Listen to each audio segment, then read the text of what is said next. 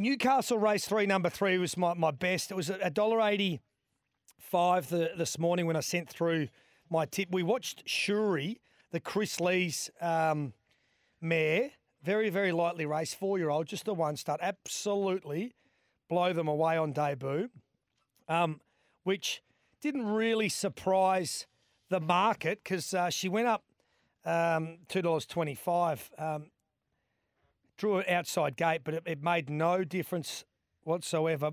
Into $1.60 now. I think Shuri wins and wins well. Obviously, much tougher this jumping up from maiden, the benchmark 64, but this mare looks like she's got a stack of ability. I did have another each way play in Newcastle, which has been scratched. It was Cerism scratched race 5, so keep your eye out for that when it does run eventually. Bairnsdale, race 4.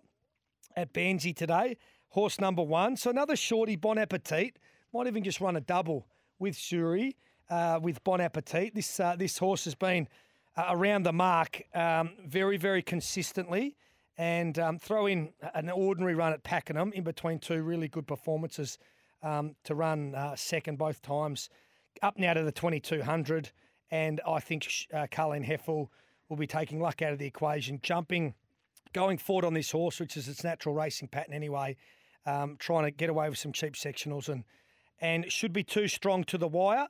And then we don't have to wait too long because race 5, number 2, Fagan. Joint favourites now with Cable Dancer. That hasn't been the case. Cable Dancer's been a drifter out from 225, and a little bit of support here for the Philip Stokes runner, who's another horse that just keeps getting better and better over further. Another 2,200 metre staying affair here, and if you go through and watch the videos of this horse, just the further the better. But we'll get back, so absolutely oppositely run to Bon Appetit. This one will be getting back and hoping there's some good tempo up front. We can run over the top, and then Rocky, really small race day at Rocky today, and we'll only get the first the 5. Yeah, 5, and it starts at 3:25. We'll probably only get the first 2, maybe 3 in there at Rocky, but I really like Ocean Emperor, race 1, number 1 here. And it was with Jack Bruce up in the Sunshine Coast. They were racing up in Queensland there with you, Sammy. First up, generally runs really, really well first up. It's got a good first up track record. Barrier 3, jump and lead. We know that big, long straight at Rockhampton. They'll be coming from everywhere, but it's a small field, and I reckon that Ocean Dancer was $3. It's now into $2.80, but it's your second elect. I think that's a pretty reasonable price. Rightio, there are the best bets from one Brown Dog, and I am going to Bairnsdale, race 6, number 4, Magic Drum. The Magic Drum was good first up. No, I'm not going Magic Drum, am I? I think I'm in the next race. Juice Box, I reckon. Yes, I am. So I like Magic Drum in that race. But race 7, number 10, Juice Box. Tommy Stockdale on board from a good gate. So I was saying at the start of the show today that it's often in your favour to be on speed at Bairnsdale, and I reckon that's where this horse will be. It'll be up on speed. It was a good winner at Kyneton, a couple back. It led up and was too good. And then last time round, it was all right there last time round. I just think it doesn't look to be a lot of depth in this race. So race 7, number 10, Juice Box. Then I go to Newcastle.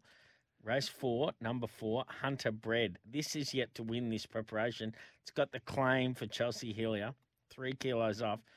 It's good at the trip. It's good on top of the ground. It's drawn a good gate. And it's just been really honest right throughout the preparation. So surely today's the day. I'm going to go with Hunter Bred. And I'm going head-to-head with you at Rocky, Dog. In the first race, I am with number 3, Sabor. Okay. For Ash Butler and Jared Wheelo. Look, the favourite in this race is Acres Away. Yep. And I see Les Tilley's been riding it, but I saw Ash Butler trialled it, which you would sort of suggest that he probably had the choice between the two.